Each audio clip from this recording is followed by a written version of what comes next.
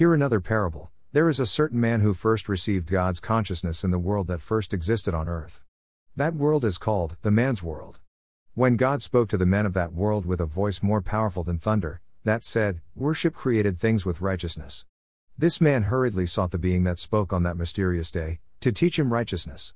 And the almighty celestial being that no man has ever seen till today, John 1:18 refers, baptized him with an inflow of water from a rock, and he drank from the water of that rock, and the being, whose habitation is in the spirit world, spoke to him, saying, "Righteousness is your portion as you are the first person that passed my test in the habitation of humans. Therefore, go in this might and bring another person to receive God's consciousness." What happened after this?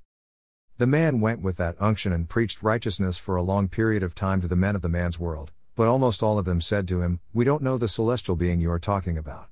Our destiny is to worship created things all the days of our lives." However, towards the end of his labor of preaching righteousness in the man's world, he was able to harvest one man, and he led this man to the invisible being that created the rock which the inhabitants of the colony that the righteous man dwelt at that time, were worshipping. And the man, whom the righteous man won for this celestial being, also drank from the water of rock, details, as contained in the everlasting gospel. Now hear the conclusion of this parable. As it was in the very beginning of creation in the human world, so it is now at the very end. The man, who preached righteousness in the man's world, is once again preaching righteousness to the men of the Noah's world, but he has been rejected by all men except the remnant of God. Why the rejection? Because of his truth and righteous judgments. Be that as it may, his utmost joy in life is this, the everlasting relationship he has with his friend and covenant partner, the Holy Spirit. Titus Aramagono Edito.